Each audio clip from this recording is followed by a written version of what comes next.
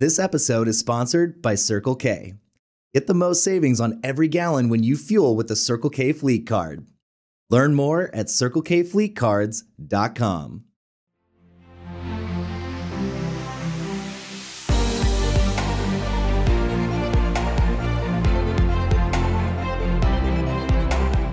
Okay, we're here with Mufi Gadiali, head of Ford Pro Charging. Mufi, thanks for joining us today.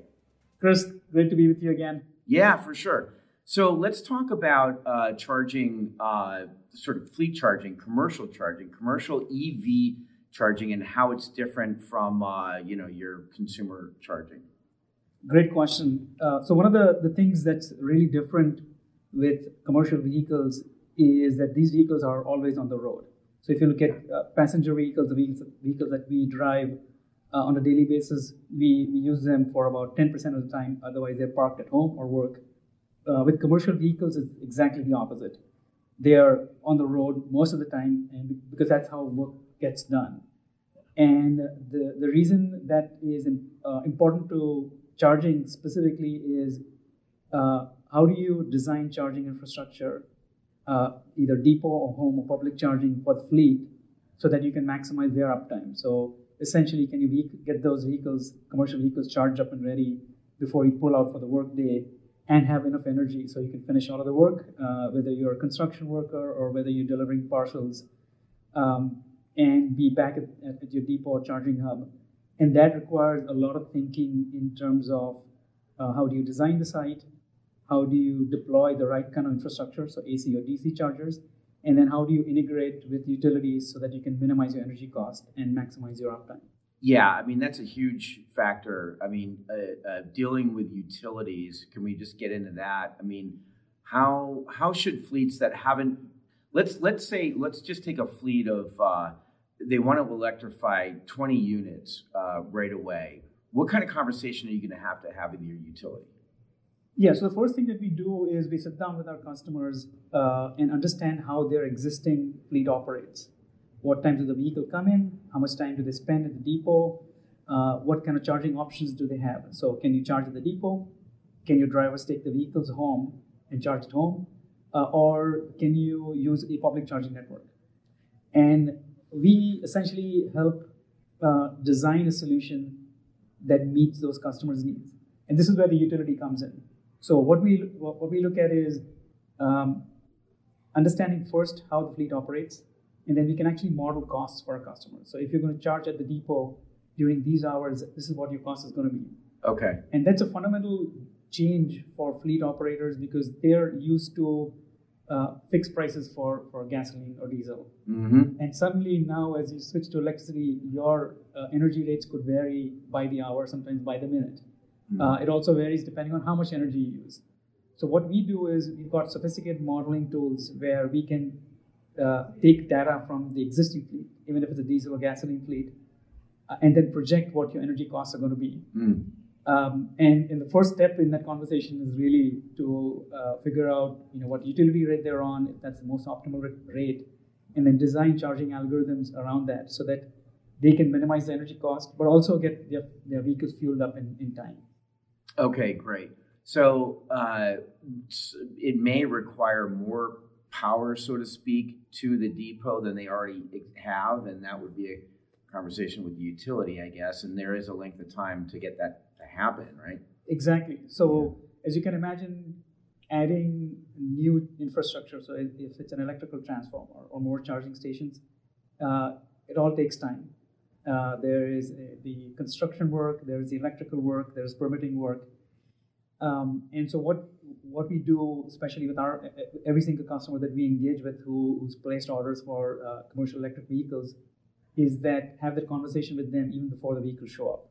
Sometimes even 6 months before the vehicles show up. Yeah. So they can plan all of that. Yeah. Now, one of the interesting things that we have as a great leverage is tying into data sources on the vehicle side and on the charging side.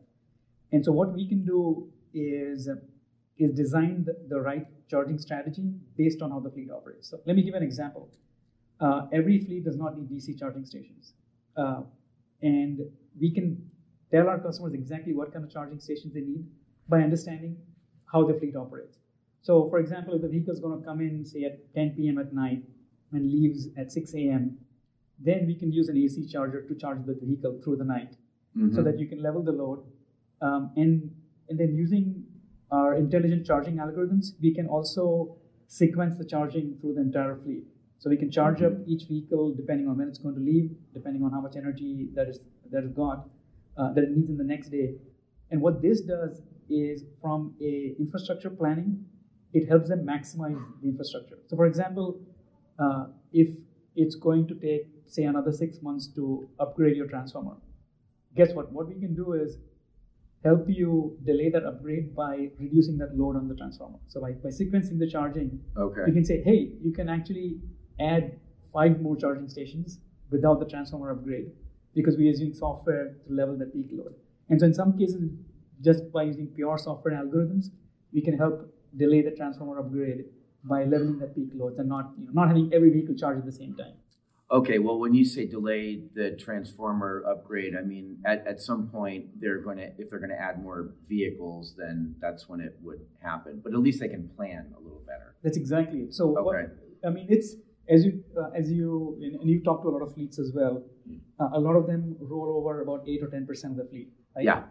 And so what we are doing now is, as we're getting the first batch of vehicles to our customers, we are looking at the data and analyzing how that fleet actually operates. And so as we get data from that fleet, and every fleet is unique, right? They have their own operational schedule, driver behaviors, environmental conditions. Yeah.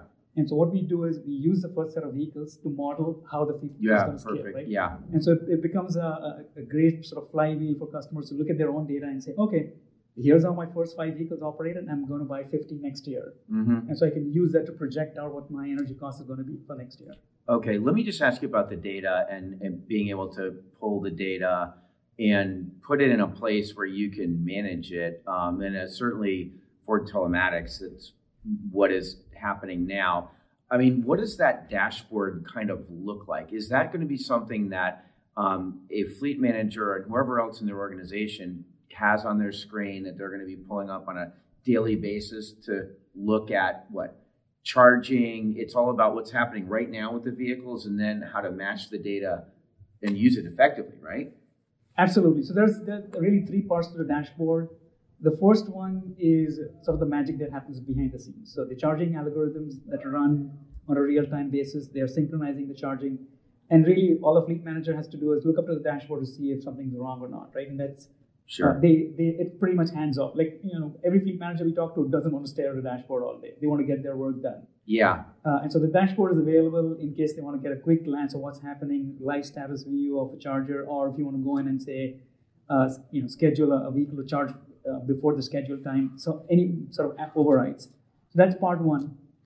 Part 2 is the thing that really matters to our customers is getting proactive alerts. So if a charger is down, if a vehicle is not charging, if the driver's got the vehicle into the yard but it's not plugged in, all those types of things we can notify. So they can actively know something's wrong and what they need to correct it. And the third part is more passive in terms of getting monthly, weekly, or yearly reports. Yeah. In terms of how much energy have you used, what are your carbon emission savings. In states like California and others, we can help them file for low carbon fuel standard credits as well. So the same reports can be used to submit to state or government agencies and get credits back. So there's the reporting part of the dashboard that can be used for many different things.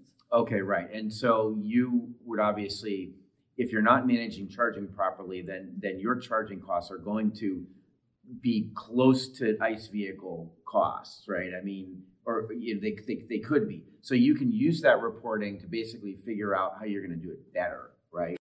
That's exactly it. And there are a lot of cases. Well, gasoline diesel prices are pretty high right now. Yeah. But there have been cases in the past we've seen with customers where there is this charge on your electricity bill called the demand charge. And that one demand charge could be more than your entire gasoline or diesel bill for the same vehicle. Yeah. If it's not managed correctly. And so that's one of the problems when we say make sure every vehicle is charged and ready at the lowest cost. That's what we mean by lowest cost, is how do you lower those demand charges? Yeah, great. Well, certainly this conversation is going to evolve And I appreciate it. And for folks listening right now, if you're going to be in Atlanta on March 31st for Fleet Forward the Tour, Mufi is going to be doing our keynote presentation. But Mufi, thank you for joining us today. Thank you so much, Chris, and look forward to seeing you in Atlanta. Great.